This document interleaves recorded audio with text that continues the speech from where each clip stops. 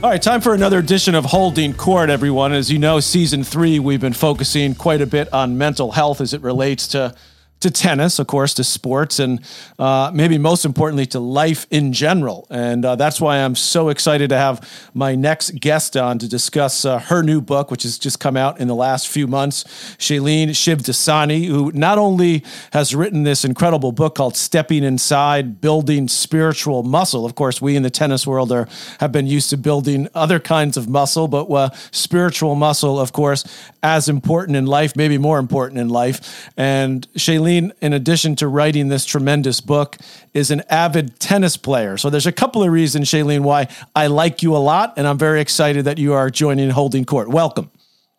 Thank you so much, Patrick. I'm glad to be here. I was lucky enough to be at your book opening, which was a couple of months ago, which was amazing. You had just a great crew of friends and supporters and family there, and you talked about your journey towards writing this book. And I would like you to tell the audience here what prompted you to do it, why, and how did you pull this off?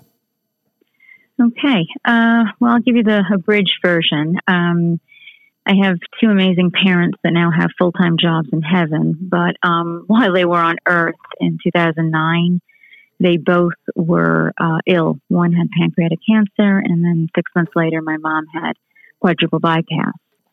But both of them seemed to use their own spiritual, tricks, tools, whatever you want to call it, to keep them positive. And I chose to go down that path too, and I would write and I would, share information about how they were doing, but I would do it in a very positive way.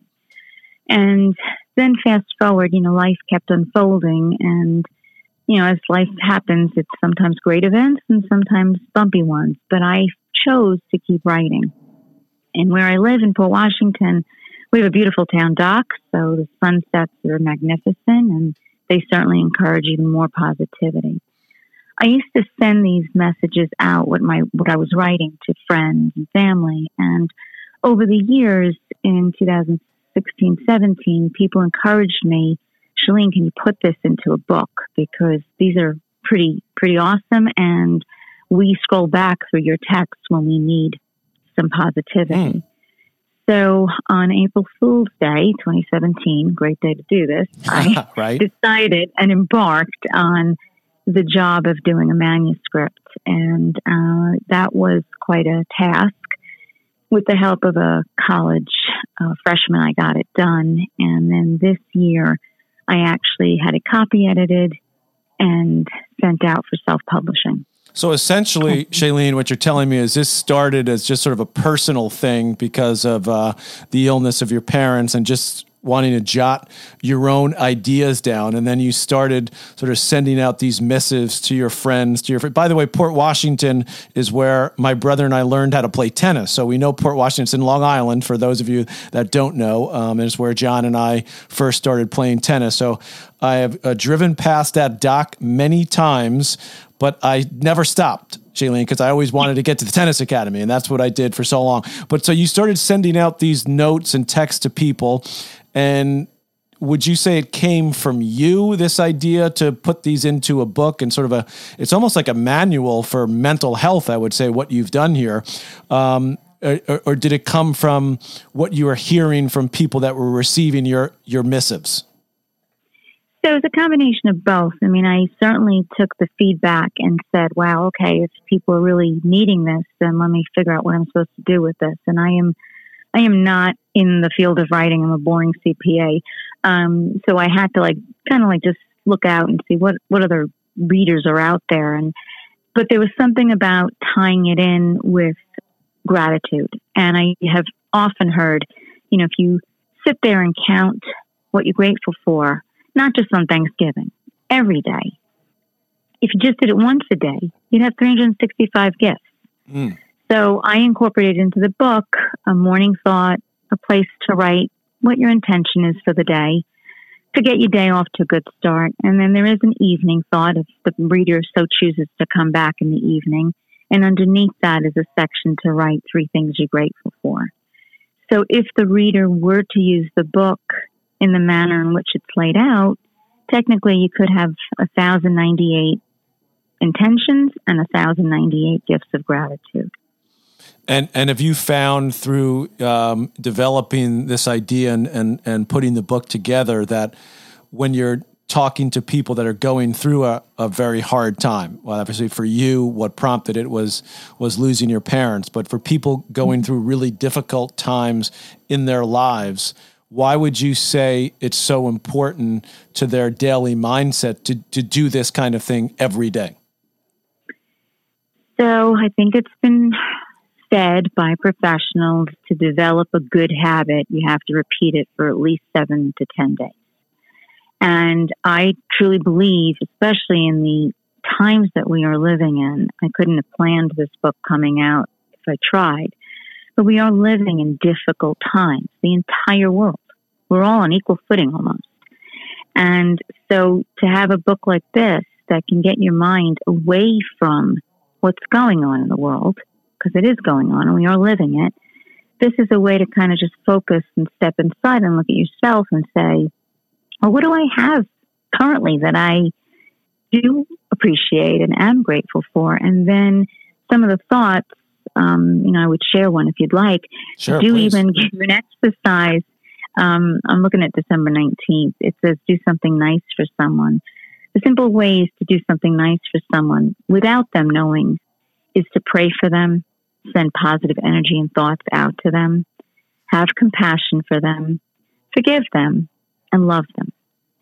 And so that thought in the morning, when I read it, I'm like, wow, okay, I can do that once, And so it's, in my opinion, in the times we're living in the fact that life is always a series of up and down events, this is a way to actually think positively, speak positively, and act positively. And I actually, because of this book or because of my whole journey, my tennis game, believe it or not, has improved. Oh, well, that's what I like to hear. And by the way, I want to get into that with you because you know that December 19th, which is just recently, is my anniversary. So interesting that you picked that day. Okay, this is serendipitous. All right, there's a reason more than just knowing you and wanting to talk about your book that I'm having you on my podcast. That you mentioned my anniversary to my amazing wife, Melissa. We've been married now 23 years. I know you and your husband, who I know well, play tennis quite a bit together as a group. You're big tennis fans. Just tell me, first of all, how you got into tennis, and then we'll kind of transition into because I'm really interested in how this book can help tennis players and athletes in general. I think it really can. Okay. I got into tennis because my uncles played and watched. My dad did. And I had a backyard patio in Hollis Hills, Queens. And my sister would never play with me. So I played against the brick wall. I was Chris Evert. The wall was Martina Navratilova. Wow, okay. And the wall always won. I used to play imaginary matches between Laver and Rosewall. And Laver always won 6-4 in the fifth every time. So I'm with you, Shailene. Right. So with that, then, fast forward, I did play for high school, but, we didn't have a great team. Once I got married, and one of the common things my husband and I had in common was tennis. I mean, we actually both had the same exact head racket. So that was a little weird. But we would play. I was pregnant with my first child, and he would take me out on the court and goes, come on, let's hit. And then fast forward, we got the kids into it at the Port Washington Tennis Academy. Right. Yep. And they absolutely, they loved it. We would take tennis vacations. We've been to John Newcomb's Academy down in New Braunfels, Texas. And they actually went on a touring team. So it just grew. And it grew into, we don't just play, we watch. And we don't just do it, on our own. We do it together. We actually had shirts made up with stick figures that say the family that hits together sticks together. I love that. Love it. They won't wear it now because it's a little embarrassing. They're a little grown up now, right? Right. And, we can actually even put a court in our backyard. And during the pandemic, it was a lifesaver, actually, because tennis was the first sport that you were allowed to actually go out and play. Right. And so with that, over the years, because of the writings, I've found that my emotions are going to be my emotions. I'm allowed to be angry. I'm allowed to be happy. And anger, really cool thing is, we play with, I don't know what tennis brand you play with, but there's Wilson, Penn, Dunlop, the gamut. Yep. I would go out and the ball would have the person's name on it, like imaginary, the person that I was angry at. Mm-hmm.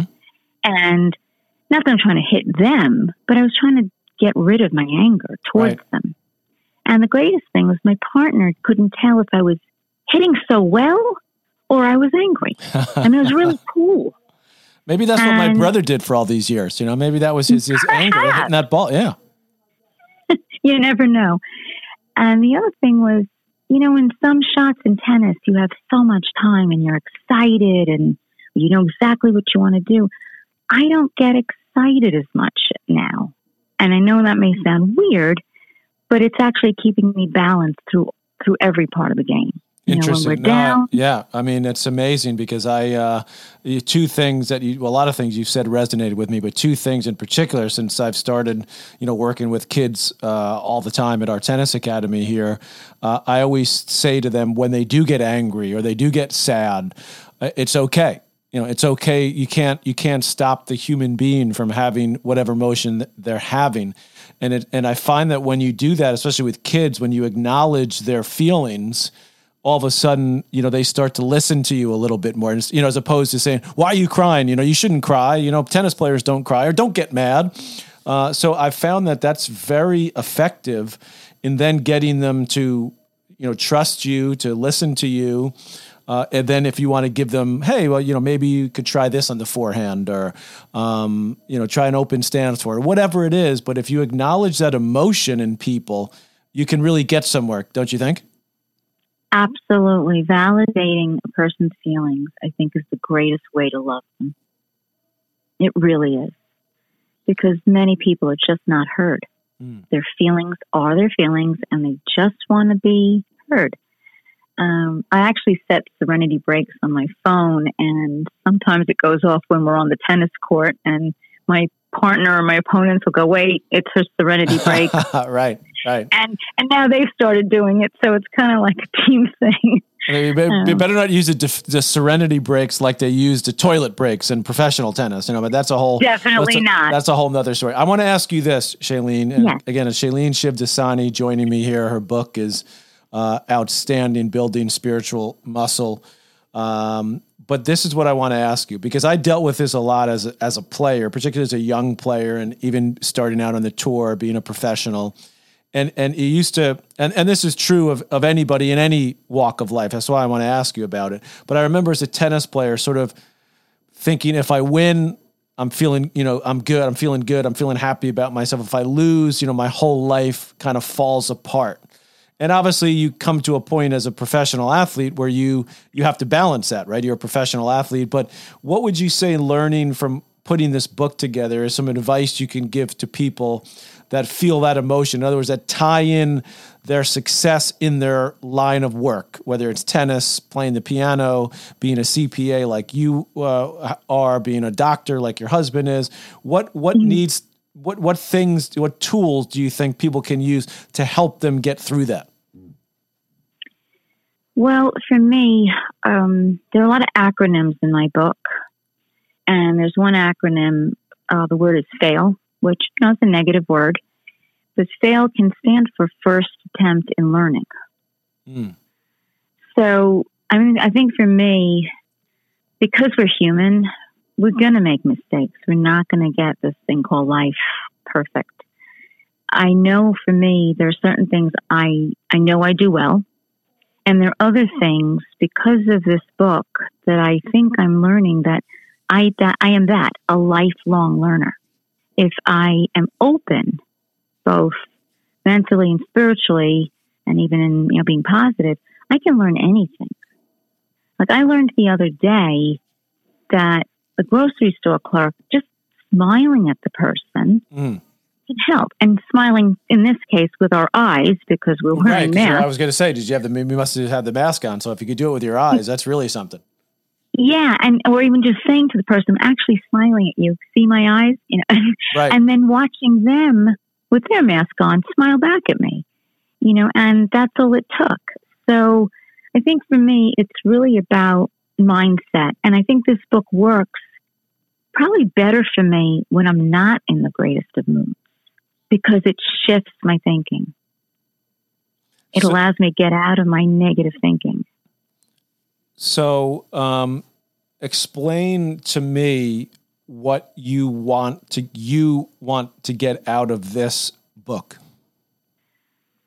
I think for me, it has one purpose. If you truly can step inside yourself and keep the focus on yourself and truly build your spiritual muscle, you find who you want to become and how you want to be out there in the world, and lead by example, because many of us have children or grandchildren. Me, not yet, but, and so you want to leave that legacy. And it's kind of like on the tennis court, right? If you step inside to your shot or step forward, you do better, right? You're in a forward momentum. In this case, I just think going inside and seeing, what's going on with me, and because the only person who knows you is you. Right. And knows how you want to get out of it.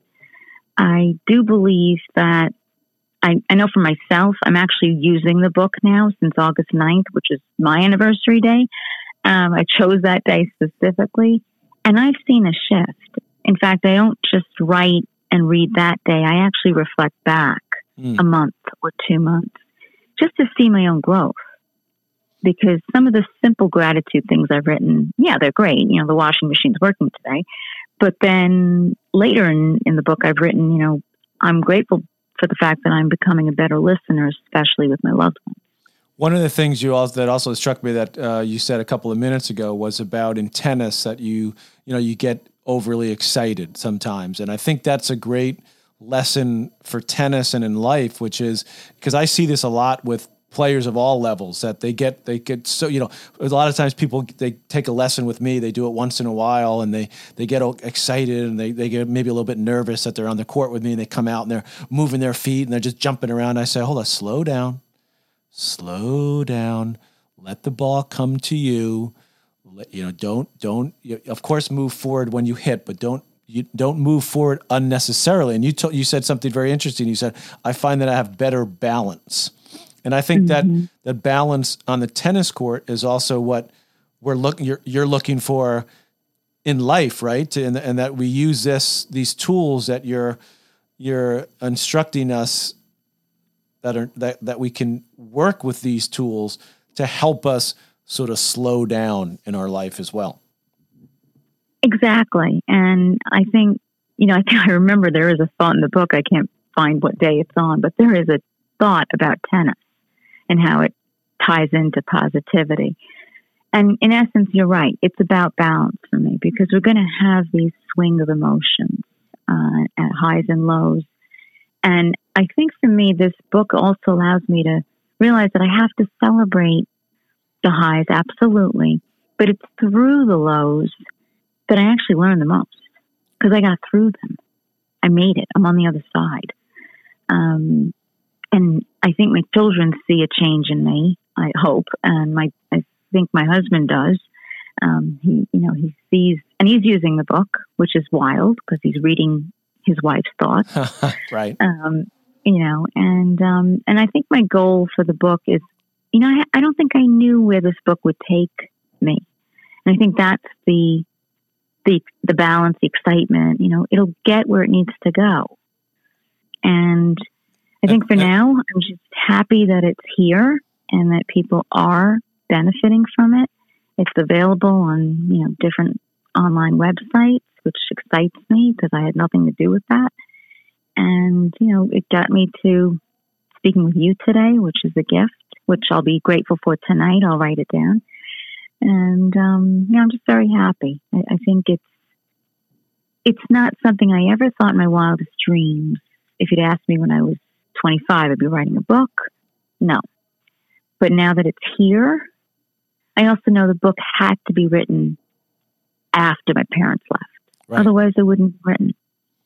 I wouldn't have been in that place that I needed to stay positive. It's called Stepping Inside, everyone, by Shailene Shivdasani, Building Spiritual Muscle. And I encourage you to search it online. You can get it. Just go to Google and put it in the Google search, Stepping Inside, and it will come up. Now, I think the great thing about your book, Shailene, is you talk about your own journey, but the great thing about it is that it's wherever the individual goes. That's what it's meant to do. It's meant to be sort of a tool to help each person, which they end up at their own destination. It's not, and that's what I think writing these things down, thinking these things, it's really a daily meditation on your own life, but treat people nicely. Whatever it is, the gratitude that you want to have for that day is totally individual. Absolutely. And I think for me also, it's about realizing that who you are today, a week from now when you do the book, you're already different in some way, shape, or form. Because once you experience something, you cannot unexperience it. It's really amazing. And I think, again, the times we're living in, we have extra time on our hands right now. I think we're able to slow down in this fast-paced world we live in. And we're doing ourselves the greatest service because we're looking at ourselves. And who best to, examine somebody than themselves? That's a great line. I mean, even when you go to a doctor, you're the one who knows where your pain is, right? What your symptoms are. And I think for me, it's a way to really just say, okay, this is what I'm seeing in myself. Am I liking it? Am I not? Well, what can I do about it? Well said. And before I let you go, and I really appreciate you coming on, I have to ask you about this because I was at your book opening. I listened to a previous podcast that you did, and I just love the fact that the color purple is your color. And of course, that's a Wimbledon color. Purple and green are the Wimbledon colors. Yes, it is. So why? Why purple? Why purple? Well, in truth, I run my husband's practice, and one of my billers came in one day with a purple pen, and that really did get me started. I loved the way the pen flew on the page. But in all honesty, purple is the color of serenity and wisdom. And the Serenity Prayer is one of my favorite prayers, and I really do like that. That's what I want to have almost all the time. But I know that wisdom comes from every person I walk into, every experience I have. That's where my wisdom comes from. Because I am going to interact with other human beings, and things may not always go my way. But I may learn something from every gift that happens, and I have a lesson or a blessing in everything. And purple, it is a great color. It is. I mean, it's a calming color. I loved all the gifts you gave out at your opening too. It was full of color, and more than that, is in all seriousness, it was full of light, and I could see all the people there supporting you, and that tells me a lot about the kind of person you are. Now, my last question is this: have you been to Wimbledon? I know you grew up in England until you were 5, and then you moved to the U.S. You're American, but have you been to Wimbledon? I have been to Wimbledon in 1987. Okay. And then my two sons went in 2010. One went, and then the other one went in 2012. And they did the whole camp out. Right. Get your tickets. They queued up. They queued overnight. They right. Queued up. And then in 2017, my husband was turning 50, and he does not like surprises. But I managed to surprise him, and I took him to Wimbledon, and we actually had breakfast with John Newcombe, which was really special for him because I believe John Newcombe won Wimbledon. Yes, he did. Absolutely did. Yep. So my husband was in heaven because they started talking about cricket, which is another one of my husband's favorites. Right. And Wimbledon, for me, in fairness, I think it's one of the most, I don't want to say classy, but it just brings tennis to a different level. There's a there's that peace and calmness when you're playing. There's a quiet of the grass too, which is, and the quiet of the ball, and when it hits, it doesn't make any sound. So there's a beauty about that. And what I want to do, Shailene, is when you and your husband take your next trip to Wimbledon, what I do every year when I'm lucky enough to go to Wimbledon, of course, work there, is the day before the tournament starts, or even in some days the morning of the first day, the first Monday, I'm lucky enough to get in early before all the fans get in. I always walk to center court and just sit inside in the quiet there, that cathedral of tennis. So you've given me this gift of your book and this podcast, and I want to give you and your husband the gift, if I can, of bringing you to center court when nobody is there, because that is worth not only seeing, but hearing. So we can step inside on center court?